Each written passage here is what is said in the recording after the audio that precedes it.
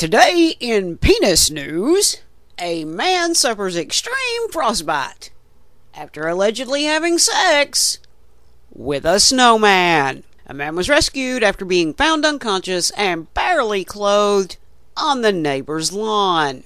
Neighbors called 911 after witnessing a drunk, naked man in full erection having sex with a snowman. Must have been -2 degrees, the officer said, and he was wearing boots and a hat, but nothing else.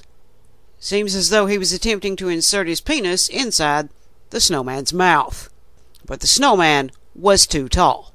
The doctor said the patient's genitals have suffered extreme frostbite, and one of his testicles will have to be removed. The man claims to be going through a bitter divorce. He says he was under the influence of alcohol and medication, and this is what caused him to mistake the snowman for his ex-wife.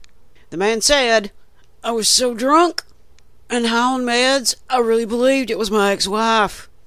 I know it sounds crazy, but they do have similar height and body shape and curves. I still love her, man. Tremendously. I guess I just wanted to spend some quality time with her before the last goodbye, before we ended our relationship permanently," the man said with a lump in his throat. He believes his hallucinations were triggered by the alcohol and medications, but also the lack of sleep and amount of stress brought on by the divorce.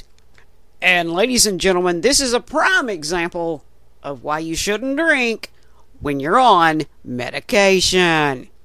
Tune in next time to see what else is happening that is insane in the world. And if you think this is insane, you should check out my live streams. It is pure insanity. Check me out on YouTube. My live stream channel is Ice Pets Queen 2 Wild Woman.